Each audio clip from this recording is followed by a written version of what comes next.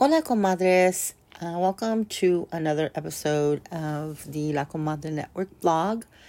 Today, we are going to be discussing the second part of our special education series. And today, we're going to be discussing individualized education plans and 504 plans. And let me just explain what that means. Once your child has been evaluated, there will be a sit down between the evaluator, the school principals, teachers, staff, and yourself.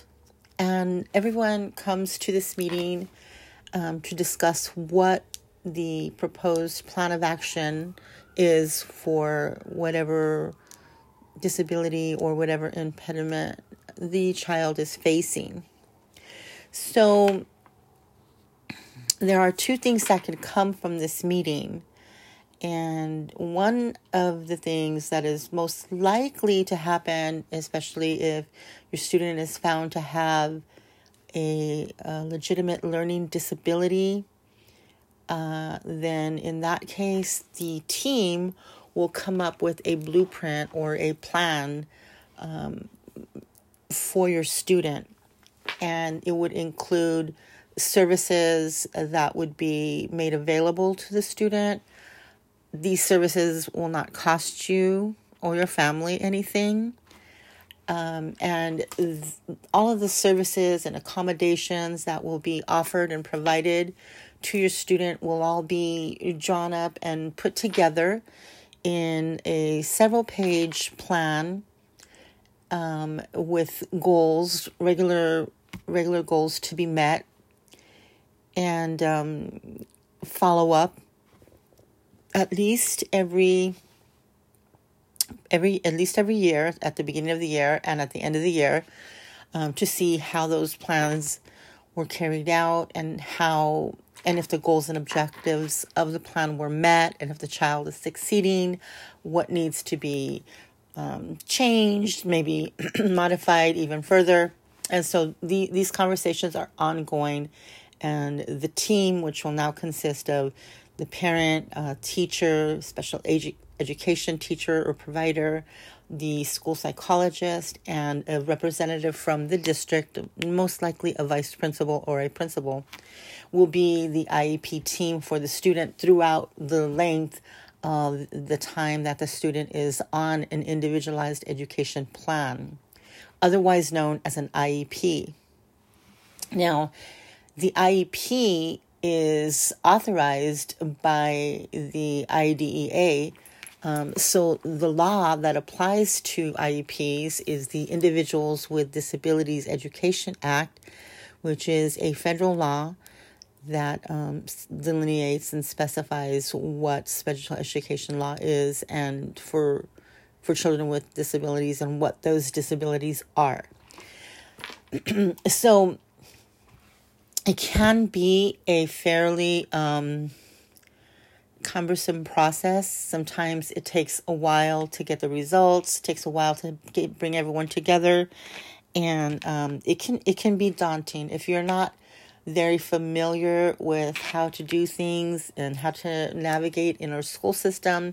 It can be very intimidating, and so a lot of times people will hire or seek out some kind of advocate or help to be able to sit at the table and understand and have your rights and your students' rights protected, and make sure that the student gets what they need to be getting from the IEP team. In unfortunately too many cases, a school district might try to do the bare minimum, and because it's expensive for the school district, and since it's a federally funded program, they don't always get the full funding for it. And so special education has been a source of contention because of the funding mechanism. But that's still no reason for your school to cut corners or to try to avoid making sure that your child has the best possible IEP plan in place. So just as an example as what kind of disabilities are met with the education IEP, it would be something like inattentiveness or speech impediments, or now a language barrier is not something that will make you eligible to IEP. There are programs, and at some point I will have a podcast about English learners, but this would not be considered a disability. However, many English learners do also suffer from learning disabilities, and that is definitely something that we need to discuss, because that is a multi-level issue that needs to be addressed, and not enough of our English learners are really getting the help that they need because they're English learners, and you just sort of in many cases, teachers and staff will just think it's because this child has an English learner issue. It's not a learning disability, but absolutely, these children too have known learning disabilities. Let's say, for example, like in the case of my son, he suffers from ADHD, attention hyper deficit disorder. So it's an ADHD and ADD is definitely a spectrum, and so each child is different. But that is one of the things that would make your child eligible. Also, an unspecified learning disability, auditory problems. There are several physiological and actually physical things that can cause an IEP to occur. Now, on the other hand, the Section 504 of the Rehabilitation Act of 1973 is also a federal law that is put into place to protect students from discrimination over their disabilities. And in the case of the 504 plan, you're going to have a little different type of issue here, because it doesn't necessarily include disabilities for learning, and as much as it's things that are more external in some cases. For example, if a student struggles with anxiety, for example, that would be something that would the student would probably be put on a 504 plan, because there would have to be a meeting and some kind of a decision about what kind of services and how the learning environment should look in able for the student to be able to continue to participate in a class alongside their peers.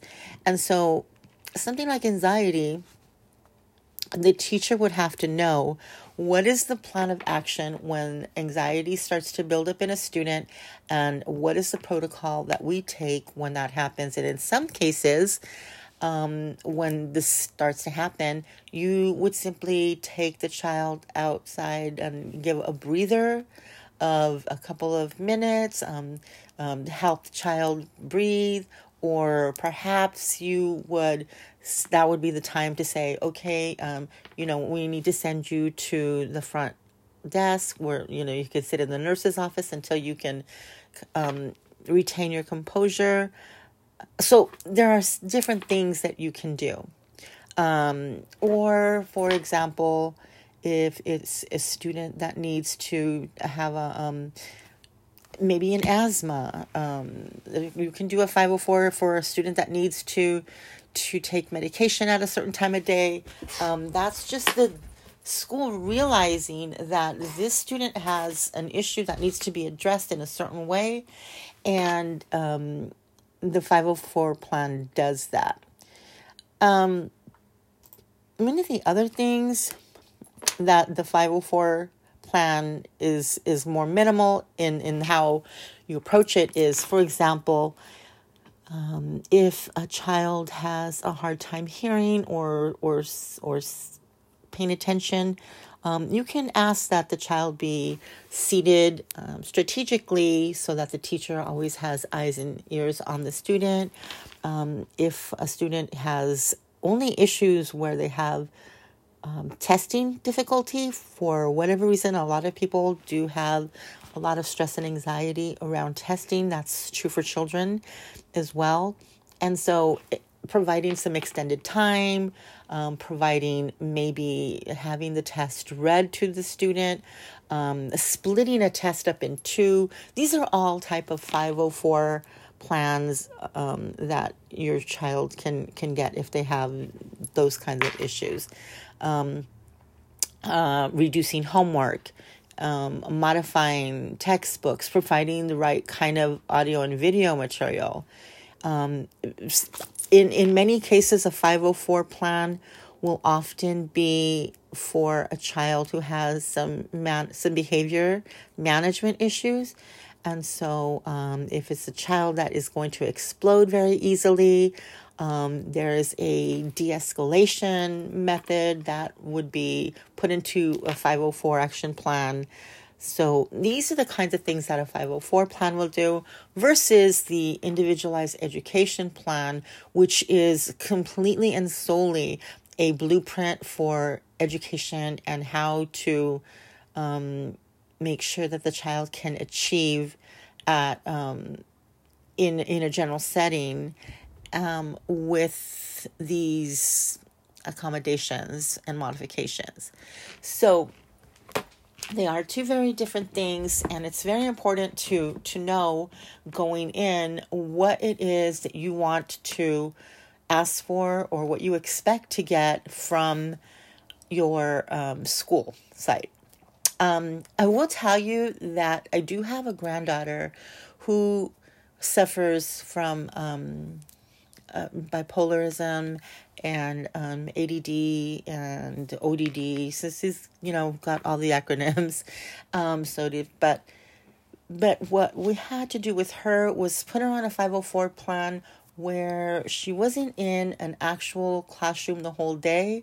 It was kind of like a hybrid where she was in a special ed classroom for part of the day, and then the rest of the day was in a classroom because the mornings seemed to be particularly difficult for her to be able to get settled and to really be functional in the classroom. So that's a type of 504 situation where you can really, make a difference and have the child be more successful and experience some success, because when a child does not experience success in the classroom, they start to feel like they don't want to be in school. It becomes difficult for a child to want to go to school. And so they see themselves as a failure. Their self-esteem starts to decrease. And so we can provide these things so that doesn't happen. We want to give kids every opportunity to succeed where they can and at their level and at what their pace is. And the more success that they have, the more their self-esteem will grow and the more they'll feel a more positive feeling toward education in general. So it's very important to make sure that our kids get diagnosed and to make sure that our kids are identified correctly and put on a good plan of action for their individual educational futures. So I hope that this helps, and I will be coming back and talking about additional issues with special ed and other categories of learners. So, but for now, I hope this was helpful. Again, if there's any questions or if you have a topic that you would like us to discuss on the La Comadre Network, please feel free to comment and let us know what you think. Until the next time, everybody be safe.